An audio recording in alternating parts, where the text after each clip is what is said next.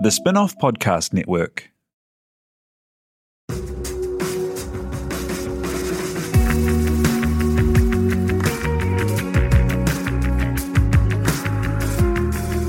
You're listening to Business is Boring, a podcast that reckons it's anything but.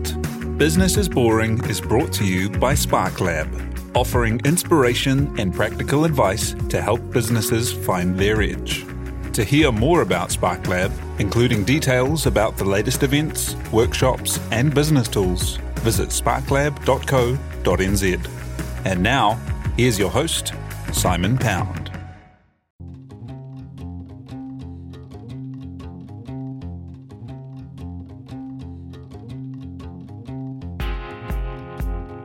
You're listening to Business is Boring, a podcast that reckons it's anything but.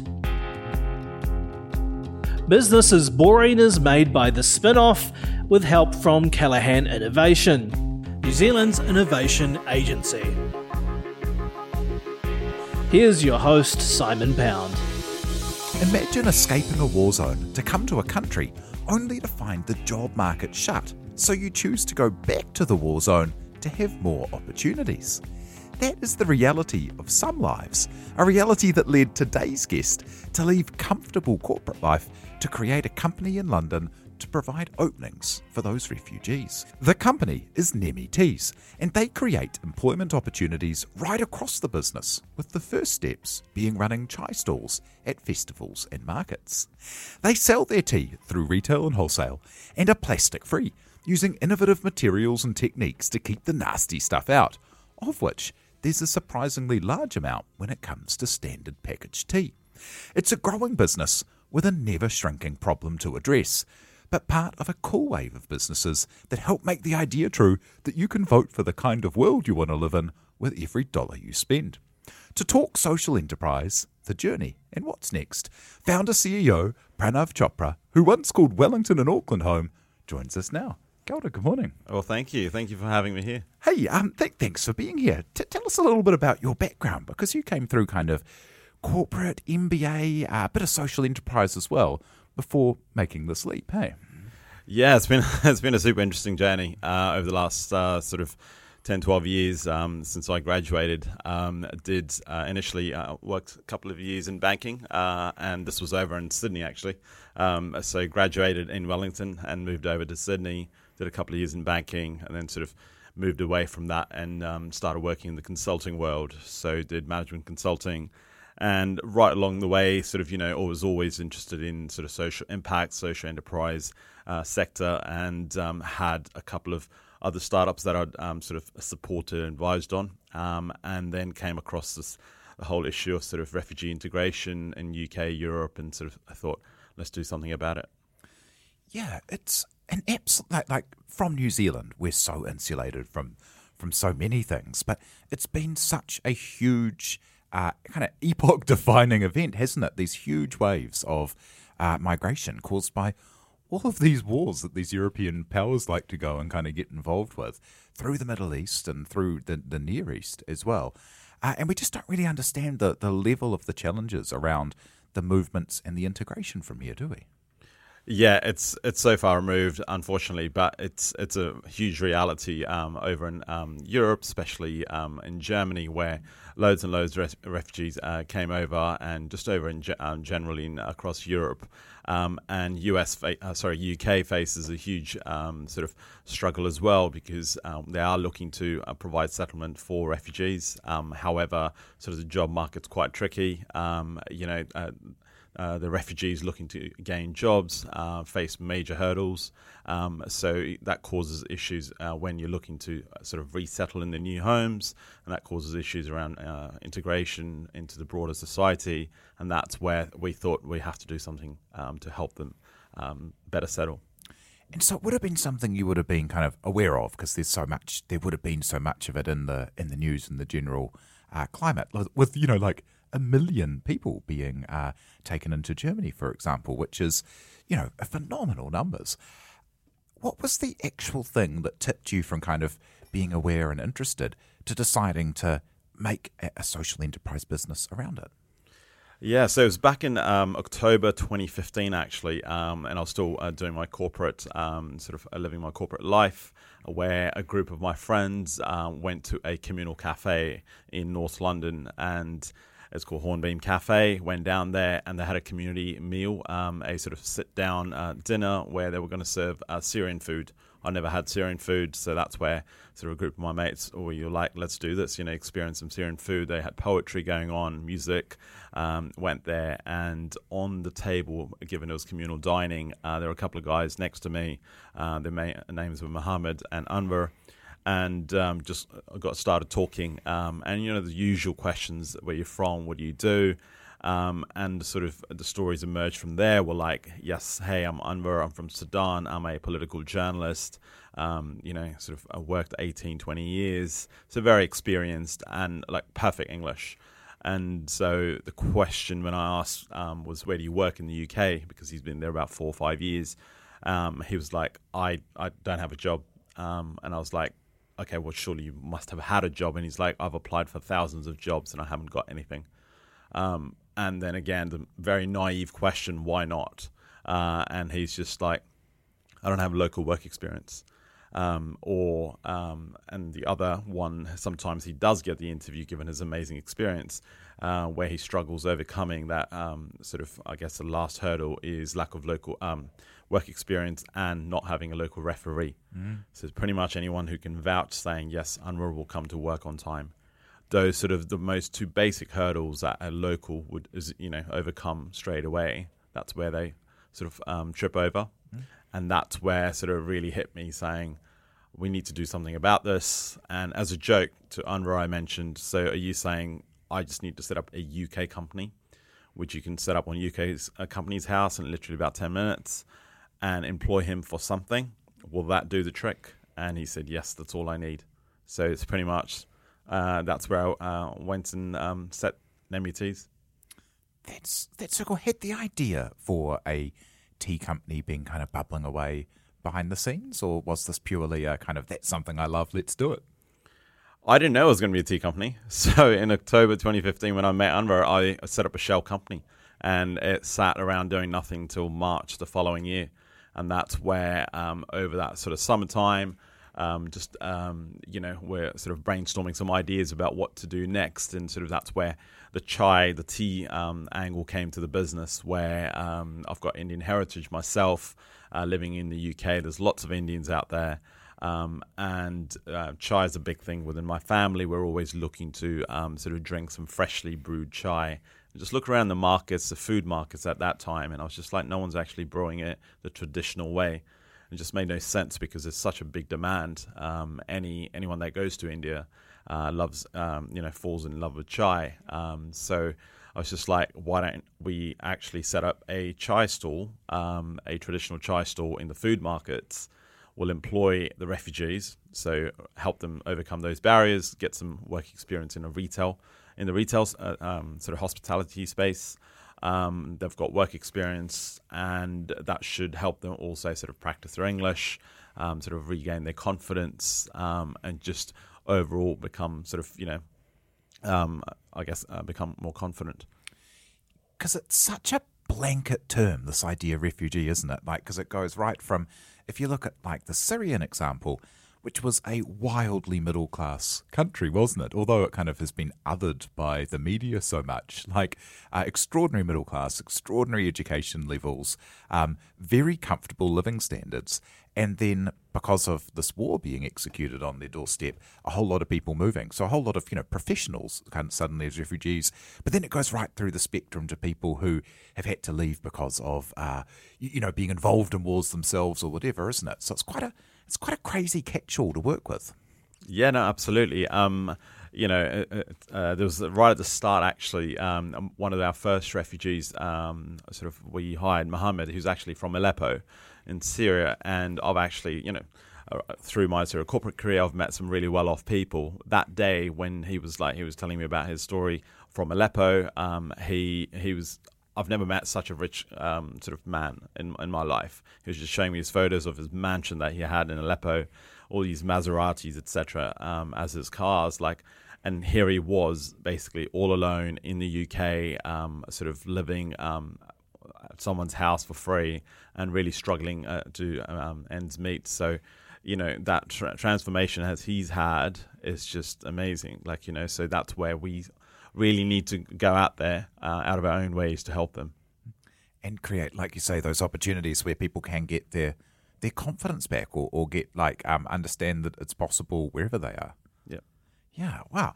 And how did you go about actually starting this company? So you started very strongly in the chai space, didn't you? But tea's very central to both Indian and UK kind of society, isn't it? How did you broaden it out as well? Yeah, so chai was the initial concept. We started running the chai stalls, and that was great. People were very interested, and they were like, oh, can we buy this blend so we can actually brew it at home? And that's where we're like, oh, there's a bit slightly bigger business opportunity here. So we started creating the actual blends, so selling more retail packs. Then we sort of reached out to a few cafes, local cafes, and they're like, we love your chai, but would prefer to buy tea from one supplier. So if you've got the sort of the traditional Earl Greys and the English breakfast and the green teas, we'll love to work with you, especially given your social mission. And again, that's sort of, we were like, okay, if that's what you want, we'll work on that. And that's where sort of we did a lot more research, met some amazing tea suppliers in the UK, and got, I don't really come from a tea background, so have learned a lot on the job, as you call it. And it's been an interesting journey. And now we're a fully fledged tea company, selling both retail and wholesale. And we'll be back in a minute to hear a bit more about, there's some really interesting stuff about how you managed to make everything plastic free, and we'll be back in 2 to hear about that. If you love the Spin-Off, the best way to show it is to become part of the Spin-Off members. This is the fund that helps us keep free and accessible to all without a paywall. It also funds some of our most important and acclaimed journalism. You can pay what you want, check it out through the Spin-Off. Hi, I'm Russell Brown, and I'll make a podcast for the Spin-Off called Actually Interesting. Those are also the initials of its topic, artificial intelligence, which is very interesting. You can find us on your favourite podcast providers or on thespinoff.co.nz. Yeah, so not having had that tea background, did that allow you to look at things in a totally fresh way? Because looking at your packaging and the way that you put things together, there are so many cool things that you're doing that are not the norm in tea. Yeah, no, absolutely. I think, we had that ethos around sustainability from day one, around sort of whatever we do had to be in line with our social mission, which is to provide employment opportunities for refugees. So, every decision that was made in terms of business decision had to align with those values that we had. So it actually was pretty streamlined that way in terms of everything that we decided on had to be in line with those values. So, for example, when we were launching our tea bags, we went to tea bag manufacturers. The question was asked, would you like biodegradable or non-biodegradable tea bags? And I was actually quite surprised. I thought we wouldn't really have a choice. It should just be biodegradable tea bags. And, but however, they are much more expensive. So it just depends, as a startup, as we are, you can take those shortcuts, but then again, it doesn't align with our social mission. So along the journey, we've just stuck to our guts, and here we are now, becoming 100% sort of plastic-free, biodegradable tea company, where our tea bags are made by cornstarch. The material is called Soilon, and it's biodegradable and compostable. All our packaging, it's made of a material called NatureFlex, which is wood pulp. And again, it's 100% compostable as well. So we've really sort of nailed those a few things down to make sure that we're in line with our values. There's a lot of secret nasties in tea bags that aren't made in such good ways, aren't there? People may be surprised to find out just how much kind of microplastic is inside tea bags if they're not made in these ways. And also things like the glues that people use can be full of pretty horrid chemicals, which you just don't really think about when you're having yourself a nice hot cuppa, when you're melting them and making them available to your body. What tell me about the ultrasound thing, because that was new news for me. Yeah, so again, we did more research around sort of tea bags and how they're made. So, the actual material, as I mentioned, we decided to use a sort of a biodegradable material. And we looked at the string that gets attached to the tea bag, and that's typically using glue, which has got PVC material inside it. And there's other alternatives, which is the ultrasound, which is literally just pure heat that melts onto the tea bag itself. So that reduces the plastic that goes into that glue as well. So, we've looked at the entire 100% sort of what the tea bag entails and seen how we can actually completely remove plastic usage in it. All that stuff sounds quite kind of expensive and hard. Like, how do you go about actually funding a model which has higher training needs, higher kind of, employee engagement kind of costs? You've got to build out and make it. You're taking on really big established players. Yeah, well, how do you go about doing that? Yeah, so that's been a huge journey in itself around sort of funding. We've, luckily early on, the UK has a few sort of government bodies which support social enterprises. So we've got a couple of grants to get the Chai model going. And since then, we've proven the model, raised some more social investment ourselves. We've taken on some debt funding as well to scale our business and really prove that, the value in our model. And this year, we've actually scaled our business to a sort of a level where we can actually finally reach out to larger investors, equity investors who are are more around sort of the impact investing model that are looking to help scale social businesses. And that's the plan for expansion now. What scale is the business at now? So over the last couple of years has been sort of, really setting up the business. Within the food business, we decided to, there's retail and wholesale. We've got a sort of a really nice retail packaging product, which has been great. But we realized very early on, in order to employ more refugees, we need to bring scale. Scale comes through wholesale. So we need to sell a lot of tea bags to create jobs. And how do you do that? You go wholesale, you start supplying to airports, hotels, offices, etc. And that's where we shifted our focus, the company strategy. And as I mentioned earlier on, every business decision is in line with what we are set up to do. So here it just made natural sense to focus on wholesale. And over the last year, we've captured clients like PwC, Ernst & Young, General Mills, SAP. So large corporate offices across the UK that are using our teas in their meeting rooms, boardrooms, conference centres, etc. So that's where our focus is over the next 2 to 3 years as well. That's so cool to get that kind of scale from, one procurement meeting rather than 1,000 cafes that you've got to build a network for. Yeah, no, absolutely. And that's the magic in itself. We're actually, funnily enough, reaching out to thousands of retail consumers through the offices. So they're getting to know about Nemi Teas, which is relatively a very new brand within the tea market. It's a very saturated market, especially in the UK. Very well-established players. So you really need to carve out your niche. And that's where we've come in with high quality, strong focus on sustainability and the positive social impact as well. So that combination is something that really differentiates us compared to other peers in the market. And with that story, has that helped you find a place on the shelves of progressive retailers? And, I saw on your Instagram that there's a deal happening with Co-op, which is kind of like the like a 7-Eleven-y kind of thing with a bit of a supermarket-y kind of carry on, isn't it? Yeah, no, Co-op's been a really interesting deal. And yes, having that social element definitely helps.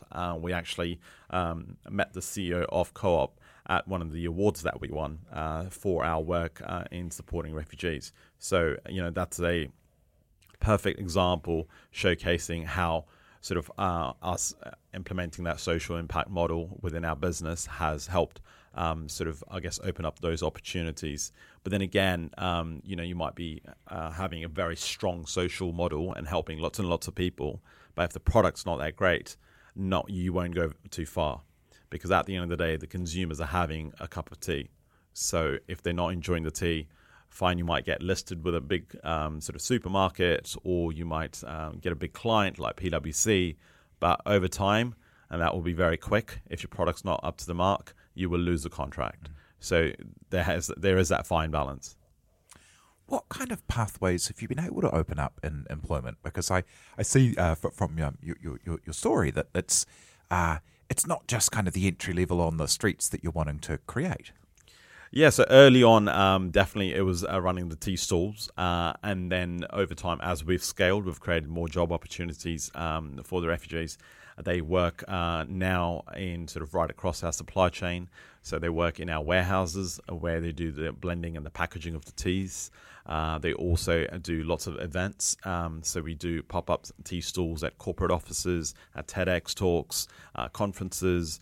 They also work within our office itself to do a lot of, research, social media marketing as well. So right across the supply chain, as you may call it, giving them that diverse sort of work experience.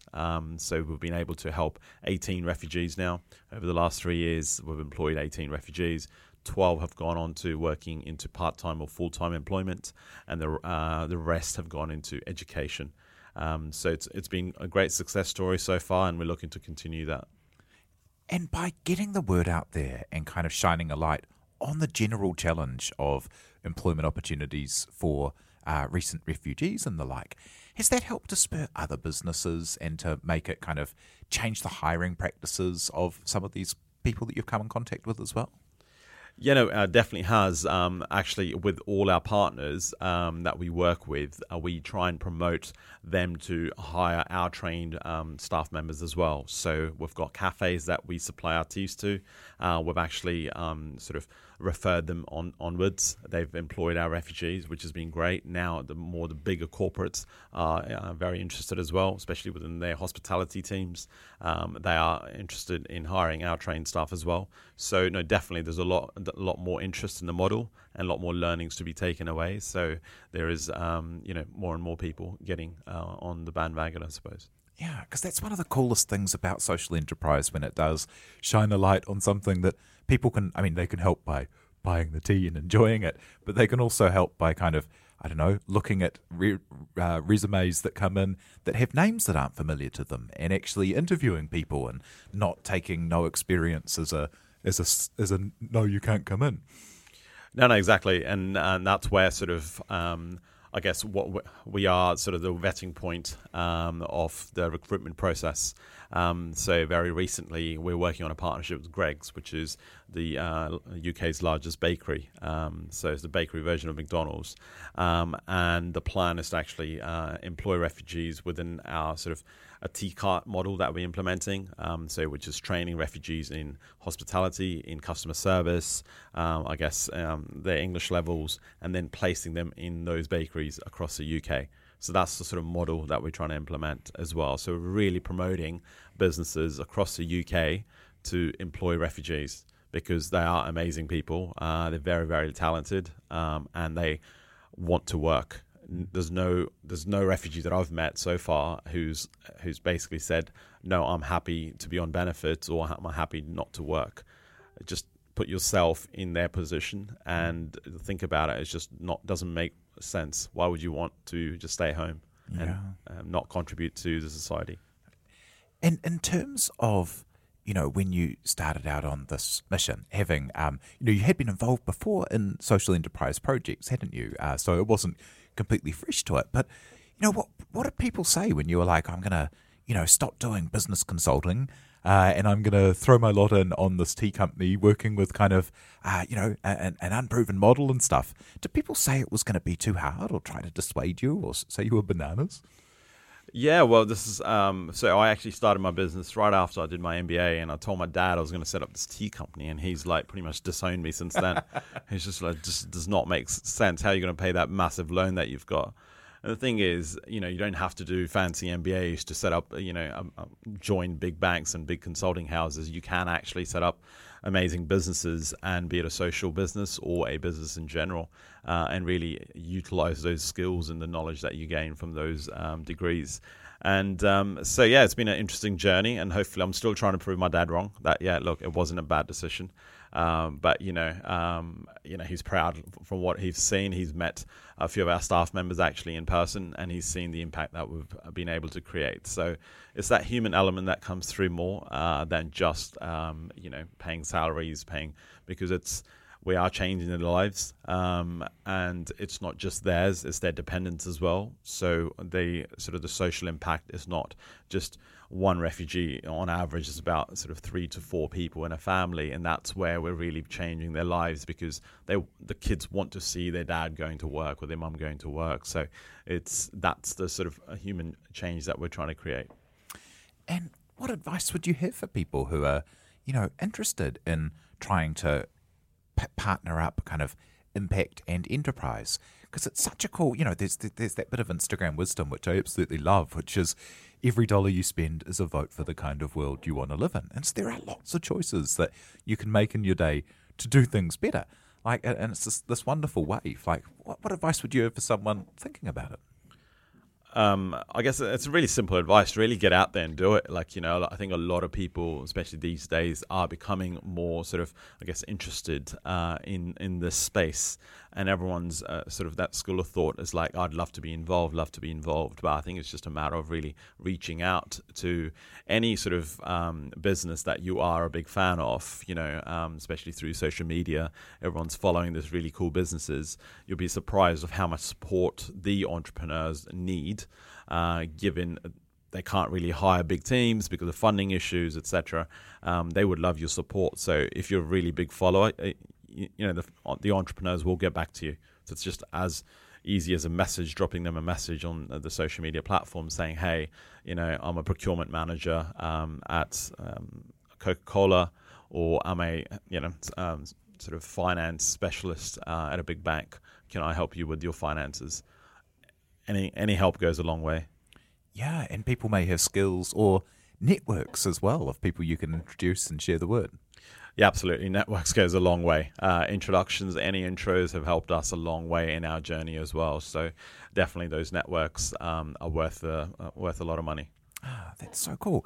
And you're kind of a few years in and have had some great successes so far. But what will success be for you with NemiDs?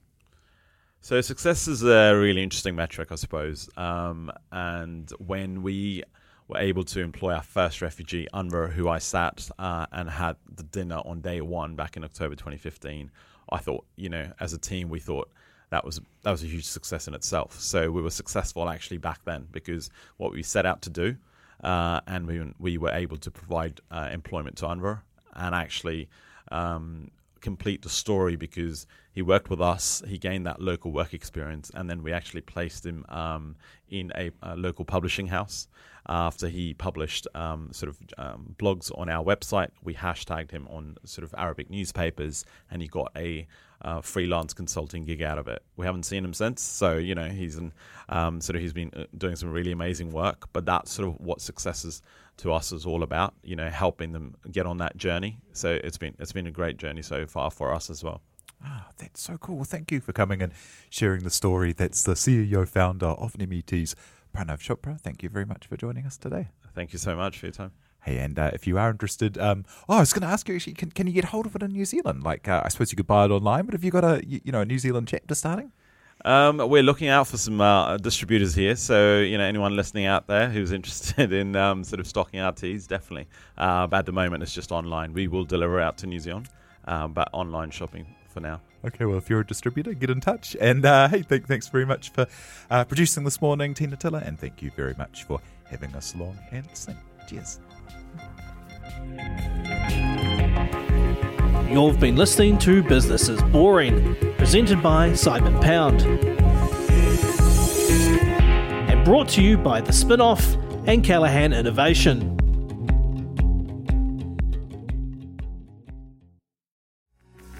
From the Spin-Off Podcast Network, that was Business is Boring, brought to you by SparkLab. Make sure you're following Business is Boring wherever you get your podcasts. And for more information on SparkLab, visit sparklab.co.nz.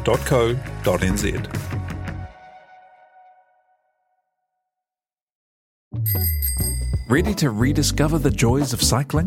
With over 300 kilometres of cycle paths across Tāmaki Makaurau, jumping on your bike and going for a ride is such a fun way to discover the city from a different perspective. Cycling is getting more and more popular across Auckland, so now's a great time to join the hype and give cycling a go. Head to at.govt/cycling to find your nearest cycleway today. The Spin-off Podcast Network.